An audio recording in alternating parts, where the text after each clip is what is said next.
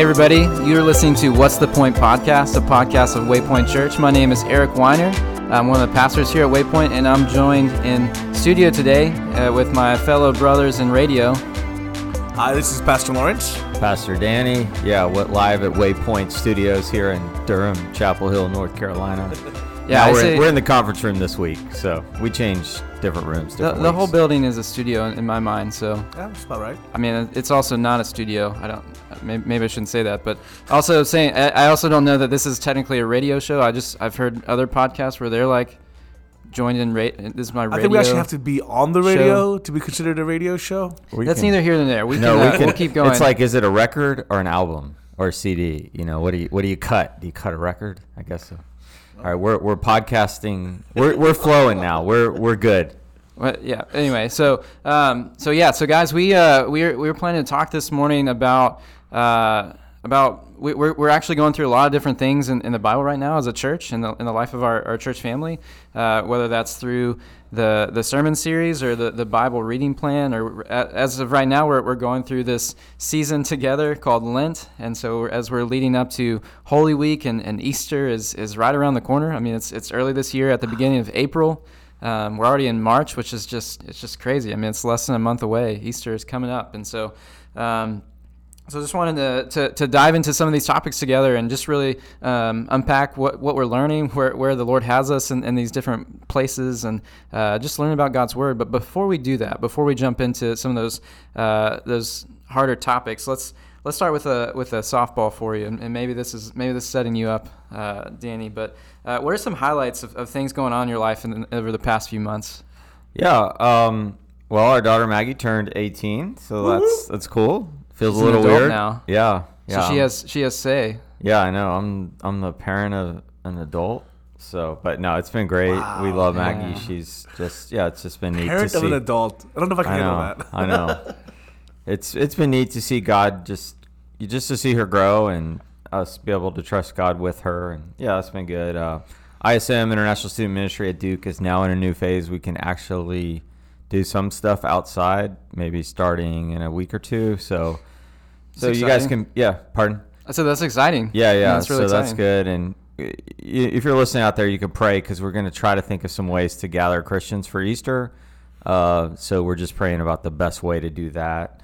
Another thing, it's not very spiritual, but WandaVision was really fun for my family to watch. Erica actually liked the sitcom elements. She's not the biggest sci-fi comic book fan, but it was fun, and yeah, it's just kind of a fun thing. And then softball, Waypoint men's softball starts next week, even though I tweaked my hamstring not even playing softball yesterday, so I'm a little worried. But we're gonna hit the diamond and see what we can do. Last year we had one win.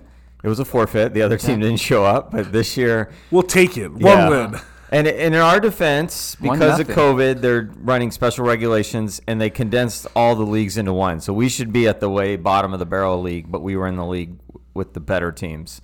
So I think that's going to happen again this season, but we'll see how it goes. We're out there having fun, playing softball for Jesus. So it's like the Bad News Bears or something. Yeah. This is Waypoint Church. This is a turnaround season. Uh-huh. You just need an older kid to come in who's really good. Yeah. It's not right. Yeah. Or professionals, act like they're just, we're just Waypoint members. Yeah. Yeah. So what about for you, Lawrence? What do you have going on? Honestly, for me, the best things that's been happening recently just feels like I see a light at the end of the tunnel of COVID. My wife being completely vaccinated, I received a vaccination, and more people being vaccinated. I feel like there's more opportunities now. I've been more people are able to gather together a little bit. This past Sunday's worship service just felt so good. Yeah. I just missed people. Megan actually made a statement. She was in the children's ministry, so she had to watch the live stream later. And she came up to me and she said, "Lawrence, I could just tell when you were preaching, I could just tell that there's a little bit of different life in you." And not that I didn't have that same life beforehand, but I just being able to worship with the body in person just felt really good to me. It wasn't a TV production. It was a worship service for us. Yeah. And so that was a huge deal for me. And then being able to have some more one other family to my house now and hang out with them, that just feels so good. So that was a big highlight for me, kind of seeing the light at the end of the tunnel of COVID. As well as, actually, this month of March, I'm spending the month going to youth group every Sunday, and this past Sunday was awesome hanging out with the youth. It really kind of wanted to learn what kind of catch back up with modern technology and pop culture. That was the purpose of it. So make sure I don't offend anybody with my text messaging. Learn what an Instagram story is and all that kind of stuff. So I'm hanging out with the youth. They're gonna hopefully I'll become a little more hip and more with it after this experience. But I'm excited about it. It's been so much fun hanging out with them. Yeah, that's good. I don't think any of the youth say hip or with it anymore. Oh but, man, so close. So if you say hip or with it, you're not hip or with it. I think that was you just dated yourself a little bit. That's okay though. That's okay. That's why I'm working on it. It's only 1 week, so you're still learning. Yeah. And how about you, Eric? What are some highlights, things going on in your life? I know you had a big one a couple of months ago. Yeah, so back at the beginning of January, we had a baby girl, and so introduced Natalie Ruth into our home, and I think everything else beyond that's been kind of a blur. So what's been happening? I think that we Sarah and I did watch WandaVision. As I've said before, I think I've seen maybe a third of the Marvel movies that are out there. And so I actually was talking to one of your kids at youth group this week, and I was like, I can't believe that like this whole time Vision was dead. Like how did and apparently that happened 6 years ago in a movie that I didn't watch. But You've never seen Endgame and Infinity War, all those? I mean, I may or may not have seen those movies. So I was like talking to him about it, and it seemed like he didn't really understand. Like he couldn't comprehend my ignorance on the topic. So he's like, I don't understand what you don't understand. So I asked him jokingly, is there going to be like a movie that they put out to give some more backstory to how that happened? And he's like, they put out 28 movies or something over a 10-year period. He's like, but they already did that. So he's just but we enjoyed WandaVision, even though I didn't know who Wanda or Vision were. So it's really great. That's funny. And I also learned that Mary-Kate and Ashley Olsen have a younger sister, and so that was also like mind-blowing to me. Yes, when I discovered that the Scarlet Witch or Wanda was their younger sister, I was like, what? That makes me really old because I was in high school probably when they were little kids, and she's younger than them. So. Yeah. Wow. So she is. I think it was Elizabeth Olsen. She's a year older than me. So okay, there you go. Wow. Eric, you can be a superhero now. Let that sink in. Yeah. I'm just gonna say, you got it, dude. You got it, dude. I get it. I know what you're saying. All right. Yeah. Okay. So now to the serious stuff. Yeah. So now that we've got that encouragement from Pastor Lawrence, you've got it, dudes. We're gonna hop right in and just looking at our sermon series. So we since Advent season. So back in beginning of December, we started in this new series looking at Matthew and Isaiah together. Which is not something that usually happens. I mean, at Waypoint, what we like to do with our sermon series is alternate between Old Testament and New Testament books. I don't think it's been, I mean, maybe you guys could correct me on this. I don't know that we've ever done a joint Old Testament, New Testament series together. And so, it's been really, and these are two really crucial, really important books in God's Word, in the Bible. And so, what are some things that God has been teaching you in these books over this time? Yeah, for me, I mean, that just the biggest thing is Jesus is like Moses, Jesus is like Isaiah, and Jesus is like David. Like the main kind of the one who brought the law, and the first prophet, Moses, and Isaiah is kind of like the epitome of the prophets. His prophecy is the longest, and maybe Jeremiah's if you add Lamentations, but he brings this prophecy of this Messiah, this David-like figure. So I'm seeing how Matthew is weaving all three of these people together. Even what I'm preaching on this Sunday, the woes to the Pharisees, it's the same word woe that's used like 12 times or 8 times in Isaiah. There's so much Jesus is the fulfillment of all their promises. And also learning that Matthew shows that God loves the world, but the plan was to start with the lost sheep of Israel. And that's even what he says to the Canaanite woman, and that's to fulfill his covenant, because his covenant was to Abraham, and that through his descendants the nations would be blessed. And the final thing I'm realizing is that, as we looked at the Pentateuch into Joshua and the Bible reading plan, and people were struggling with, why does God say eliminate the Canaanites, and it's really like he's like eliminate the evil of the Canaanites, but seeing how all the Canaanite people, the pagan people, are the ones who recognize Jesus. There's 4 Canaanite women in the genealogy of Jesus, and then Matthew is very intentional to show that the Magi, these sorcerer, like fortune-telling guys, recognize that Jesus is king, but the Jewish king rejects him. And then Jesus heals the centurion, the centurion servant, and he heals the Canaanite woman's daughter, and I think Matthew is slowly showing that the good news is for the ears that will hear. Whoever has ears, hear. And even though the people at the time, the Pharisees and them, they had the law of Moses, they should have heard it already. They should have heard it through John the Baptist. So those are the main things I'm learning, is that the good news is for the world. Matthew ends with the Great Commission, but it's part of this plan that God had from the beginning. And Matthew's really just bringing it all together in such a beautiful way, but hard too. It's the teachings of Jesus in Matthew are hard, because he's asking us to be different, to be part of this new kingdom that is very different than the way we want to build our own earthly kingdoms. I just think for us, as we've kind of gone through this Bible reading plan together, as we've done the Pentateuch just a year ago, for us, as we've read through the Bible, I think what this time for us in the sermon series and the Bible reading plan is doing as we go through Matthew and Isaiah together, it really just shows how this is one meta narrative. This is one story. And it's so incredible. You got to remember that Matthew was written 400 years after the last book of the Old Testament was written. This occurrence was 400 years after. Yet it is just it's like it never skipped a beat. It was continuing the story of God and continuing this story that's been woven together. And I love how Matthew is just like he's really just shouting it out to the people, guys. Don't miss this. This is what God's doing. This is not a new work. This is what He's been doing. He's always been doing, and He's going to continue to do. I just think it's so incredible to see how it's so interwoven and interconnected in ways that we can't even imagine. As we're diving deeper, this is 2,000 years later, we're still discovering new ways how it's just so beautifully, poetically, intricately woven together in this work. And this is not possible by any man. This is God's written word, His revelation to us, and it's such a beautiful, beautiful gift that we have, and we see it. And when we can really step back and just see it, be in awe at the word, and how incredible it is, and who it's really pointing towards. We see it over and over again. It's always been pointing towards this Messiah, always been pointing towards Jesus. And then be seeing shown and fleshed out in the book of Matthew, and then saying like this, Matthew's pointing, everybody's saying, it's all the other books have been pointing towards Jesus. Here's Jesus now, and then here comes Jesus, flipping up our idea of what kingdom and life on earth is just flipping it upside down. Giving up the kingdom, the Sermon on the Mount, and the Beatitudes, just completely radically shifting our thinking. And it's just such a beautiful work that's transforming this world. Yeah, and I think even seeing how the things that Jesus was teaching in the Sermon on the Mount, how that is just woven throughout the entire book of the entire Gospel of Matthew. It's such a pivotal teaching, and you see him refer back to these teachings throughout the rest of the book.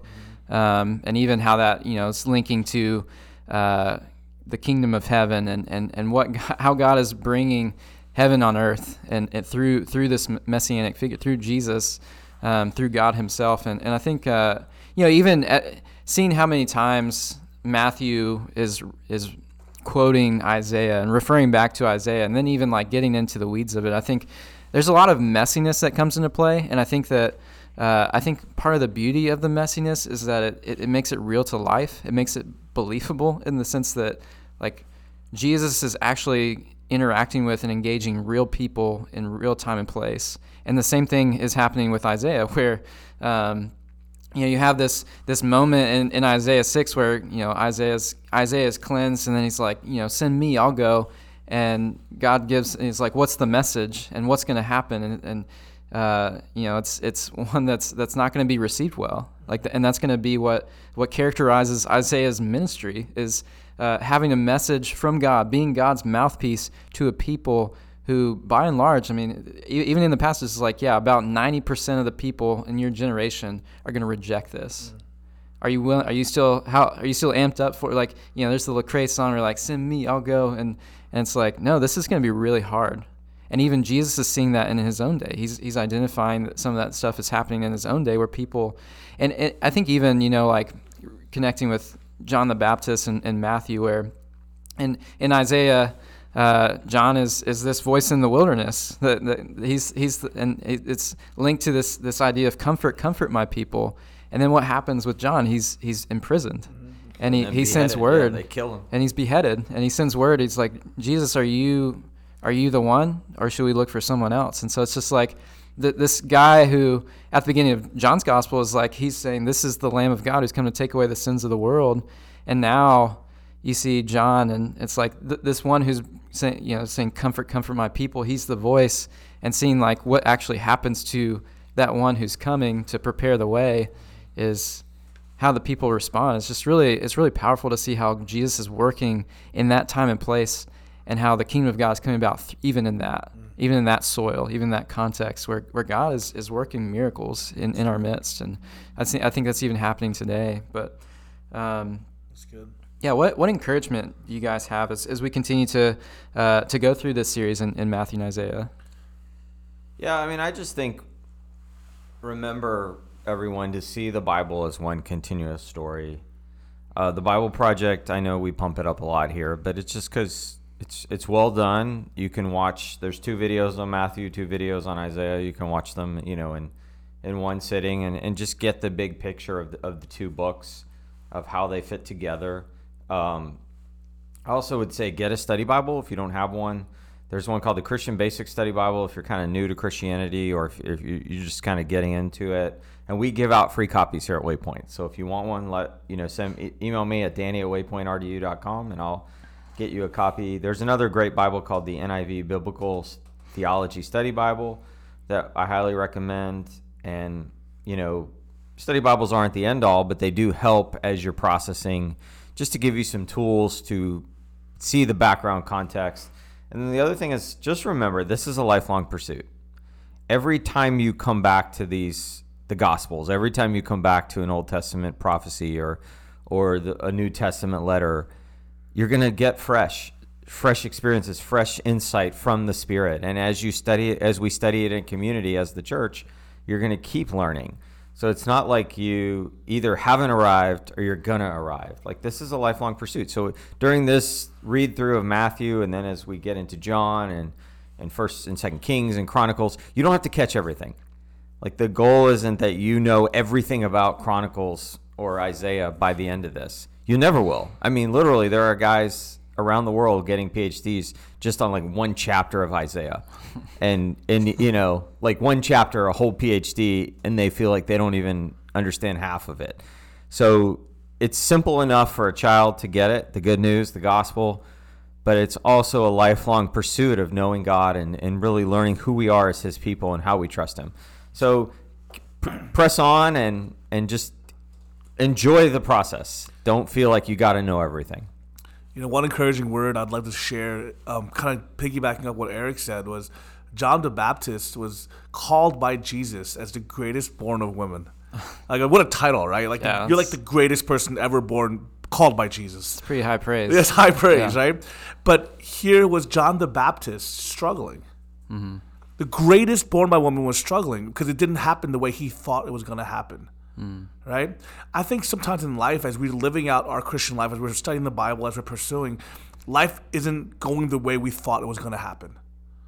And so sometimes we get disappointed, we get let down, or whatever it may be, guys. But I guess my word is, even it happened to John the Baptist, But John the Baptist had to then hear from Jesus. Will you hear from Jesus? Even though right now your life with COVID, your work, whatever may be happening, might not be going the way you expect or you thought it would go. But we need to turn to Jesus. See, he was not wrong for questioning. He did the right thing by saying, who do I go with my questioning? What do I turn to? What made him great was not because he knew all the answers. What made him great is that he knew to turn to Jesus. And so for you, my encouragement would be, you're not great because you know every answer to the Bible. You're great because you know who to turn to. You turn to Jesus and you ask him, God, I'm struggling in this. Will you help me to see you and trust you and choose you and to follow you in the midst of what I don't understand, in the midst of struggling with what's going on? Yeah, I think those are great words, guys. And just what I'm hearing a lot of is it's just continue to press in and continue to lean into God and His Word, and ask questions. Keep seeking and seeking to understand, and trust that as you seek and knock, God will answer. He will find you. You will learn more, and you will grow more, because He's eager and eager to give that to you, to expend that for His Spirit to work and move, and to open your eyes to see and your ears to hear. And so, guys, as we're turning to looking at the Bible reading plan, we've shifted from, we finished up Matthew in our Bible reading plan. We're looking at John, in addition to some books in the Old Testament right now. And so, going from one gospel to another, and John's a little different than the synoptic gospels, but any thoughts or encouragement you have for everyone as they're beginning John, and as they're starting to wade through the waters of John, especially on the heels of Matthew, after finishing with Matthew? So this was intentional. I took this historic Bible reading, 2-year Bible reading plan, and then tweaked it a little bit for our sermon series. But I wanted to put Matthew and John back to back in the New Testament reading, just so that you could see how John is different. Matthew, Mark, and Luke have a lot of the similar accounts, where John only has a couple of the accounts. They're called the synoptics. That's just kind of like a seminary academic word, Matthew, Mark, and Luke. A lot of scholars think maybe Mark was written first, and then the other two used that kind of as a structure. The general thought is Matthew is showing Jewish people how to become disciples of Jesus, so that they can participate in this kingdom of heaven that He brought, and that they can make further disciples of all nations. So Matthew really shows how Jewish people need to see Jesus as the Messiah of Isaiah. Mark is just that Jesus, God's Son, He's a king, He's a servant, He came and He died and He rose again, and we just need to confess Him. Like, it's just very straightforward. It just jumps right in to Jesus' ministry.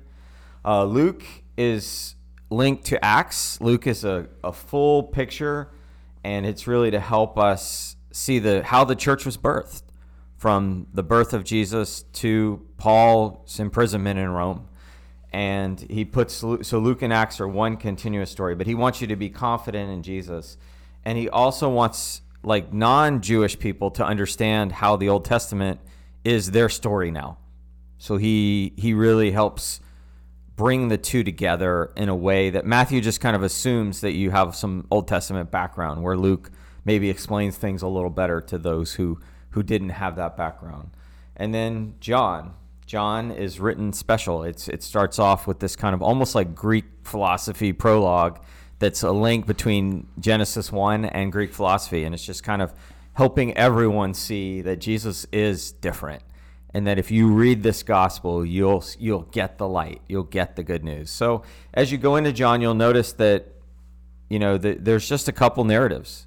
We studied John as a church not that long ago, so hopefully you have some of that background. But yeah, just enjoy John. We're reading it slowly, so just let it soak in. That's my advice. Yeah, Clement of Alexandria said that John was a spiritual gospel. And it's not that they're all spiritual, not that he's not actually correct in that statement, but it almost feels like the synoptics carry this kind of I just want to get the information out there. This is who Jesus is, know Jesus. Mm-hmm. John almost feels a little more philosophical. Know the person of Jesus. Here, the first synoptics kind of feel like here's the actions of Jesus, here's what He did. Now philosophically, here more the person of Jesus kind of has a little bit of that feel to it. But I love that we're reading them back to back, because God is intentional. He wrote the Bible in such a way that's called organic inspiration, where He was intentional about using the authors that He used to write the Bible. He used their perspectives, their skill sets, their everything, their human, whoever they are, so that write it for intentional reasons, showing different elements, showing different things, showing different times. So I love it. Matthew was wanting to focus a little bit more on Old Testament Jewish traditions you were talking about. Luke came across more of a historian.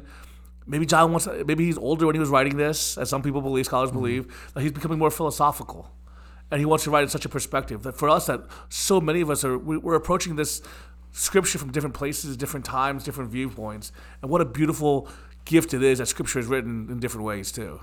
And so just enjoy John, and then when you get to the end of chapter 13, Jesus gives this final discourse to His people that we don't get in Matthew, Mark, or Luke, where we just learn about the Spirit, and we learn about that God's going to pour out the Spirit, that it's better for Jesus to leave, and that God's plan all along was to build his church, and we're part of that. So it's just such a good, rich book. So get to know John well. And I've even seen some commentators refer to John as the evangelist. Like he's very intentional in trying to communicate Jesus is God. He's the Lord. He's Lord and Savior. But I just love some of the very a bunch of these different stories at the beginning of John's gospel where it's like Jesus says one thing and these people totally misinterpret it, or they're like misunderstanding. And just even the contrast between Nicodemus and the Samaritan woman at the well is just such a powerful way. Like this religious leader who is struggling and trying to get it and just misses it, and then he's like, how can a person go back into be born again? And then this woman at the well is like, this man told me everything I ever did. Could he be?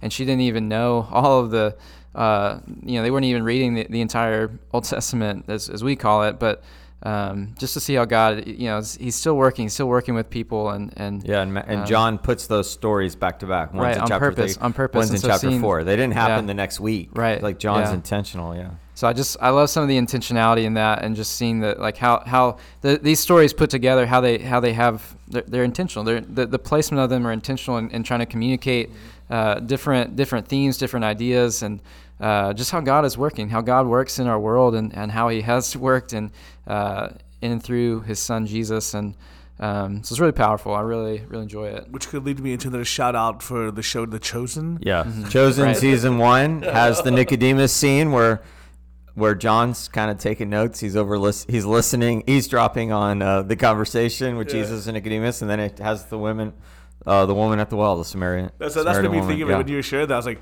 oh man, that Chosen showed that so well. Yeah, they did. Yeah. Kind of like in my small group, I was the other week. I was like, "Have you guys heard of The Chosen?" You're like, "You mean have you asked us that for the 5th time now?" I'm like, "Okay, fine, sure, whatever." Well, then that's when you follow up with, "Well, have you seen it yet?" Yeah. No. Okay, then have you heard of The Chosen? So anyway, guys. So looking at the different gospels, but now within the Bible reading plan, one of the beauties of the Bible reading plan that we're going through is that it does invite us to read widely. It invites us to read from different parts of Scripture at the same time, and however you do that, maybe do that all in one day, or you do that over the course of multiple weeks, or you have your own schedule. But looking at 1 Kings and 2 Chronicles, which is where we are in the Bible reading plan right now.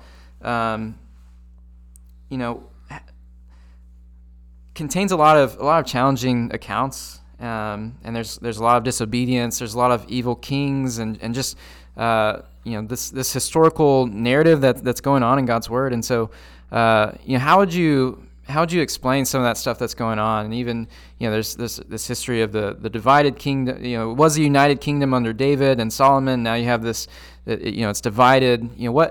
How would you? What words of encouragement or things do you have to offer for people as they're working through this and they're hearing some of these really challenging things that these really evil kings were doing and leading the people in these different directions? Yeah, good question. And the Pentateuch was hard. Joshua and Judges were hard, and the Kings and Chronicles are hard because it's evil people disobeying God and turning to pagan gods over and over again. Maybe the question we should start with is which Old Testament book is easy? Can we start with that one? None. Okay, but they're all beautiful because they show God's patience, they show God's redemption, they show God's reconciliation, His desire to just have people turn, repentance. Turn back to Him. Even the Matthew passage that Lawrence preached on last week is like the sin in the church. It's like the goal is to get people to turn back to God. No matter how bad you are, no matter what you've done, just stop and turn back to God. And that's what these accounts are about. And they're like, what happens when people don't turn back to God? They face the consequences of their sin, and God allows them to do that. But I think as we're thinking about these books, one thing I want to say is, again, like I mentioned earlier, this is a lifelong pursuit. So if this is your first read through of Kings and Chronicles and Samuel, just read it. What I do for the Bible reading plan is I read the New Testament stuff once a day, and then I read all the Old Testament stuff like on Saturdays, just in one sitting. It takes me about 15, 20 minutes because the accounts are similar. It's like good king or bad king. This king built an altar to Baal on the high places, or this king destroyed the altar to Baal on the high places. This king listened to the prophet of God, or this king didn't listen to the prophet of God. You'll notice a pattern. So once we got into Kings, I just read it all in one sitting and then do the New Testament one each day, just because I can digest that a little better. That's how I do it. But First and Second Samuel are about David and this kingdom, and it's interesting. It's called Samuel and not David. It's intentional. David's the main dude in the Old Testament. He doesn't even get a book named after him. So there's something about the prophet that's really important. Samuel, and then there's something about how all of a sudden First Kings starts with David's sons fighting, and they start being like, who's going to be the next king? And as we move into Second Kings, the kingdom's divided because of David and then Solomon's sin and Solomon taking many wives. And we can talk about polygamy on another day, but it's the Old Testament shows over and over again it's a bad idea. And in this divided kingdom, Israel, the northern kingdom, this kingdom that's Samaria, or called the kingdom of Israel, where Samaria is their capital, they never get a good king. Every king does evil. And the prophets come to them, prophets like Elijah and Isaiah, and they say, hey, change your ways. And they're just like, nope, we're going to do it our way. The southern kingdom, every once in a while, Asa, Josiah, Hezekiah, they get some good kings, but generally they don't. Generally, even their kings turn, but even their best kings make mistakes. And that's why we need a Messiah. That's what the prophets, so all the prophets that we read about are taking place during this time. Like Isaiah is actually in 2 Kings, and Chronicles, again, is just the whole story altogether from Adam to the exile. So my main encouragement to you is just keep reading it and get familiar with it. Do you guys think that, as we're reading through some of these Old Testament narratives, we read something like First Kings or, we're reading the Chronicles and, Samuel. There's obviously a very different cultural moment, cultural time and even like the governments, the political circumstances. Do you feel like though part of the disconnect for people can be that we can't imagine living in a time that's as wicked as it seems like that is, where things are like. Yeah, I mean, absolutely. I think is our day really so different, or is it that we've just created ways of talking about some of the things that are hard in our culture right now that makes it seem like these aren't as like we have progressed since then, like we're like not as bad as they were. Like, so I don't know about progression. I think we have to understand a few things. Like one thing in particular, I always struggled with when King Josiah took over. He's like 8. Yeah, he was 8. But one of the big things that I had to struggle with was like they had to like rediscover the temple and rediscover the law. Mm-hmm. I'm like, how did you have to rediscover it? It's been 55 years. Right? And like 55 years is a long time, but it's not that long, right? But if you think about it, what was life expectancy back then? Mm-hmm. How long did people live? They didn't have the modern healthcare systems. People didn't live to be 100 years old, full of health back then. People lived and died early. It was a lot of, you got to think of warlords and, it's going to sound silly, but like I think of the movie Scorpion King. It's a different war-torn, battle-driven, strong survived type of culture. And so I think 55 years is a really long time. So I think understanding sometimes the scope of time and culture is different, yes. But I also don't think it's any different in regards to sinfulness. Yeah. I think we're just as sinful. I think almost equivalent level of sinfulness. Yeah, I think that their kings were just bad. Like they just wanted to do selfish things, and that's kind of what it shows. Now we're getting it from hindsight. These are written like in hindsight, showing the flaws of the kings and the prophets of God coming to them, saying, turn back to God. Now the kings, once Solomon started getting some power, all of a sudden they couldn't handle that power. And initially God said, you don't need a king, you just need me. Like he had told them that from going back to Moses, but they wanted a king, and he says, the kings will exploit you. The kings will seek power. The kings will have many wives. The kings will literally steal your wives. And all those things come true that God told them would happen if they didn't trust him. So I think the story just keeps showing that they needed a servant king. They needed the right king, and that's kind of like what the second half of Isaiah is about. So I think what we glean from it, especially in your first reading, is just that God works through history, and God works through the good and the bad, and God is always saving a remnant. And anytime someone turns to him, he'll pour his heart out to them and forgive them and give them the Spirit and give them what they need to survive, to make it each day, to trust God. So I think, but it also shows that power and injustice is real, and it's hard, and people will, when kings get a little bit of power, they're going to be unjust, they're going to be greedy, they're going to be selfish, and we're no different than them. As soon as we as the church get a little bit of power, we do the same thing. So I think there's a lot we can glean, and we will study Joshua and Judges and the Kings and Chronicles and Samuel as a church in about a year from now, a year and a half from now. So it's coming. We're not gonna skip over the stuff at Waypoint. Yeah, I just think too, like we've, I don't know if you guys have seen, I've seen some of these like clickbait type articles where it's like ranking U.S. presidents from worst to best, and all this kind of like who's the worst president of all time, or who's the best president of all time, and just, but even just thinking about like in my lifetime of, we're in Biden's administration now. We just had Trump. There was Obama and Bush, and it's not too much more after that for my lifetime. But anyway, and Clinton, and but even just like seeing, what were some of the effects of things that were happening, or that they, like some of the policies that they put into place, and how that has affected our society as a whole, or how, like what kind of influences, how it's taken shape in who we are, and or like what the circumstances that surround us right now that we're encountering, and I just think like the way that the leader goes, so goes the people, and I think that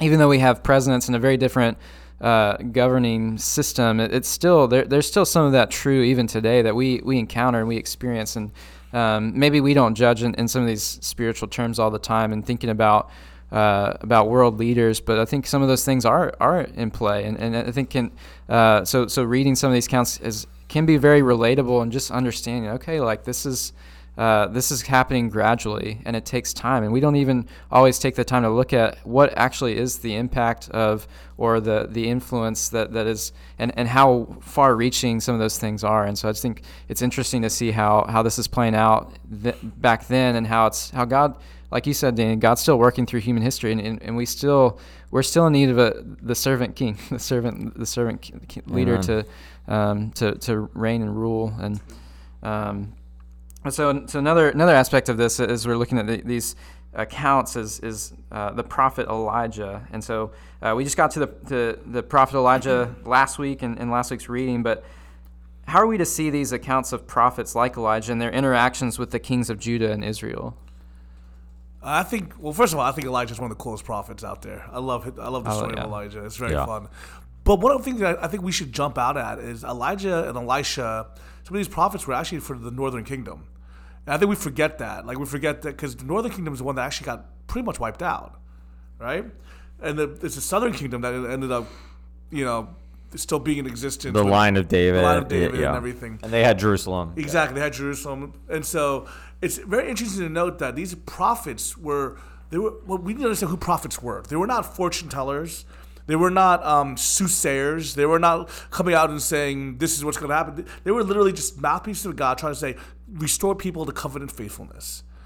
And they were attempting to restore people to covenant faithful in the northern kingdom, but the kings, as Danny said earlier, they had not one single good king in the northern kingdom. Not one. The southern kingdom did a little bit better. I think they had 8 out of 20. So maybe 40%. They were doing a little bit better, But they had 80, 0 good kings in the northern kingdom. So it's interesting to see how the major prophets that are kind of highlighted, the huge prophets, were all for the northern kingdom. And the proclamations that they were prophesying came true because people did not return to covenant faithfulness. Yeah, and they don't. Yeah, I think people think, prophecy is it's this is what will happen if you disobey God. But if you turn to God, this will happen. And everything they say, there's nothing that a prophet said that wasn't basically said in Deuteronomy or that wasn't from Moses initially. Like, if you do these things, if you turn to God, you will get the blessings and the benefits of the covenant. If you disobey God, God will turn his face from you and allow you to suffer the natural consequences of, let Baal save you. If you want to worship Baal, let Baal save you. Let these other gods. But there's always this idea that this remnant in God is faithful. So for me, the prophets really are just a warning to us today to say, anyone with power needs prophets in their life. Anyone with any type of position or power needs someone speaking into their life saying, hey man, humble yourselves. Be humble. Look at the Beatitudes. Look at the fruit of the Spirit. Is that just because God blessed you and gave you something? What's your posture? Do you think it's yours and you did it, or is it God's? Are you a steward of God's resources? Are you the servant king, or are you a selfish king?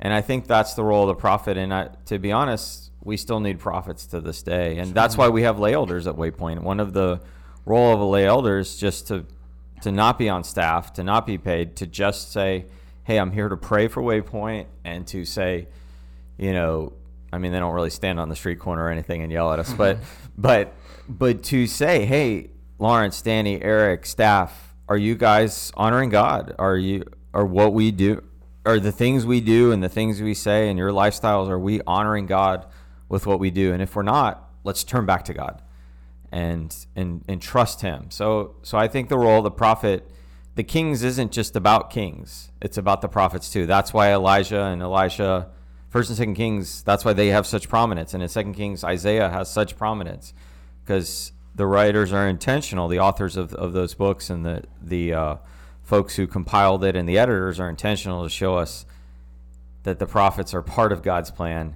And I think Matthew's showing us that Jesus is the prophet, and John the Baptist is the prophet, and we need to turn to God because Jesus is the prophet telling us to turn to God, and he is God.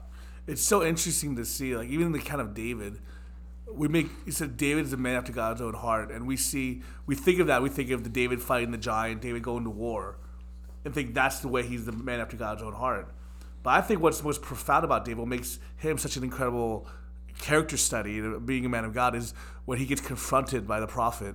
By Prophet Nathan, And so when you see the role of king being confronted by the role of prophet, he could have easily, as role of king, said, forget you, cast you out, off with your head, I have more powerful armies. But he doesn't.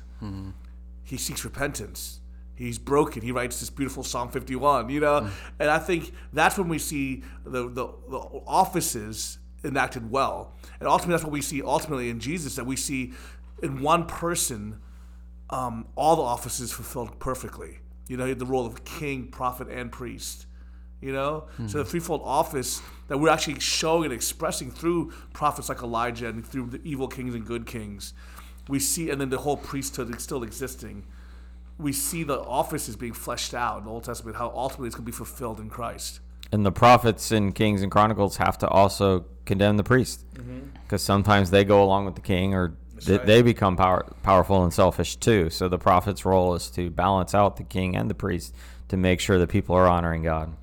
I think even, as we're processing these things, I mean, it kind of seems, in context now, and even knowing more of the biblical story, that like a miracle that David even responded with repentance the way that he did. And but I think even, relating it back to our own day, that there are prophetic voices, like there are prophetic ministries, as you guys are referring to, where we're still hearing and needing these calls for to turn back to the Lord, to return to him, to humble ourselves. And but I think it's also, not every prophet was a good prophet. Not every prophet was speaking the truth about God and actually serving as a mouthpiece for his word and where God was leading the people. And so there is discernment in that. It just even, which voices do we listen to? And I think that's, again, a call to know God's word. And so we encourage you to continue to seek to know God's word and to trust him, to trust God as he's revealing, as he's opening your eyes to these things. And also to, I think hearing a testimony like Michelle's son, where she's, these people in our church who are studying the word together, how they're doing it in community. I encourage you to keep pursuing it in community as you seek to ask honest questions and to hope for and expect honest answers as we seek to be the family that God has called us to be. And so, guys, we need to wrap up here, but just want to give you kind of a last kind of a summation. So we had this last topic. We were going to discuss Lent and just this the Holy Week and Lent being a part of our church's calendar and just if you could just briefly share what is Lent, why are we incorporating it, and how can we be preparing for it this season?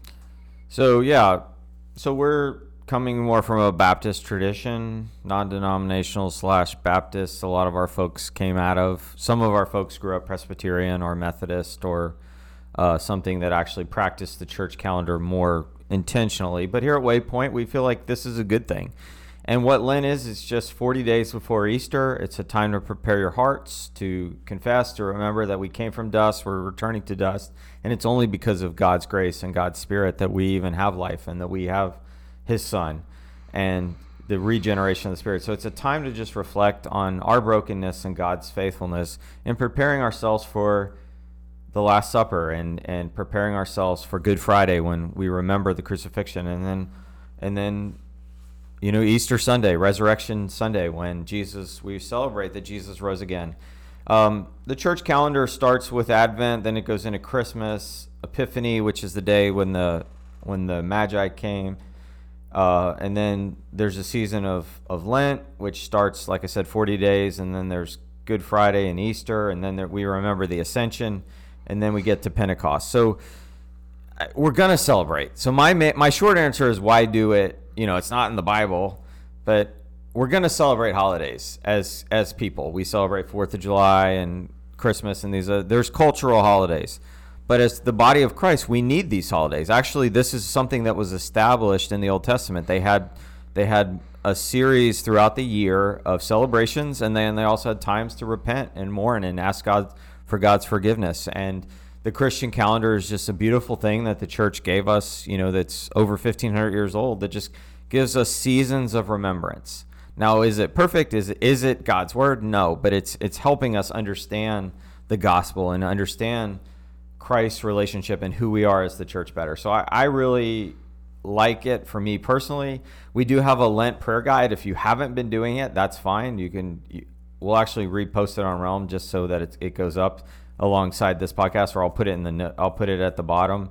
But yeah, it's just a short way to pray over Lent. And then Holy Week. Holy Week is Palm Sunday, Holy Monday, Holy Tuesday, Spy Wednesday. That's just the day when Judas, they call it, I think that's a cool name. There's multiple names, but I chose Spy Wednesday because I knew Lawrence would approve that. That's the day when Judas, goes to betray Jesus. Maundy Thursday, and Maundy just means instruction, because Jesus gives his disciples his final teaching that day. Before he resurrects, he gives them his teaching to love one another, and then the Lord's Supper. And we're actually at Waypoint going to have a Maundy Thursday reflection time where we can take the Lord's Supper. Many of you, because of COVID, have not physically taken the Lord's Supper among the body in a long time, so we're going to have a safe way to do that. And Good Friday is the day we remember the resurrection. Holy Saturday is the day we remember Jesus' descent to the dead, and Resurrection Day is the day we remember. Easter is the day we celebrate. Now, yes, we can celebrate Easter every Sunday, and we do. It's always the Lord's Day on Sunday, but this is a special day to really reflect and remember. So that's my short answer why this is good and why we're doing it at Waypoint. I love it. God in the Old Testament called his people to festivals, to times of celebrating and rejoicing, to also times of prayer and repentance. And so these are rhythms that God has intentionally put into our lives because, we need it as people. I combine it into two different things. I think about it in two different ways. One as a tradition. I love traditions on Thanksgiving or on Christmas that you have with your family. That brings intimacy, connectivity, shared traditions, shared culture, shared experiences is what brings a family together. And I also like the idea of discipline. In a busy world, kind of taking time to remember to do things that build intimacy and build time together is so important. So, for example, a shared family dinner on certain nights was something very big for my family. So these are ways I look at these things that God's blessed us with, is that he's blessed us with these beautiful shared traditions for intimacy and closeness as a family. He's built it into us so that we can grow and appreciate and understand more of what he's done. And then we can also remember into our rhythms of life who God is and how he fits together. Yeah. Yeah, I think that's really powerful. I think this is an important time in the life of our church as we are walking towards. We're trying to remember and remind ourselves of who Jesus is and what he's done, and that this is not a one-time thing, but it's something we do annually that we want to remember. These are big celebrations, as you guys are talking about, that we need to repent ourselves. We need to confess ourselves. We need to rejoice ourselves. We need to celebrate ourselves. And so, Waypoint Church, as we've talked about these various topics in the Bible and in the life of our church, I hope that this has blessed you. I hope that this is a helpful conversation, helpful resource. As hopefully we've arrived at some kind of point that highlights again that Jesus is who he says he is, and that he's trustworthy, that he is the prophet, priest, and king. He's the Messiah. He's the good shepherd. He's all these things and so much more. And so and God's word invites us to learn more and more as we discover he's all over the place. He shows up all over the place. That God's word centers on Jesus, and so we are and we're people who are marked by that. And so Waypoint Church, I hope that you have a great week. Any last thoughts for you guys? No, just use this time to prepare your hearts, and when we get to Holy Week, there's a reading each day. Even if you're not doing the Bible plan, like try to do the readings just to really just reflect on the grace and the good news of Jesus Christ as we prepare our hearts for his resurrection. And Waypoint Church, you're not alone. You're not alone in your struggles. You're not alone in your joys. But we're called to be family together. So reach out to family, even in hard times, even when you don't feel like it. Reach out to family as you need to. Share these traditions together so we can be more intimately and closely aligned as family, and continue to find ways to love each other well. Amen. Amen.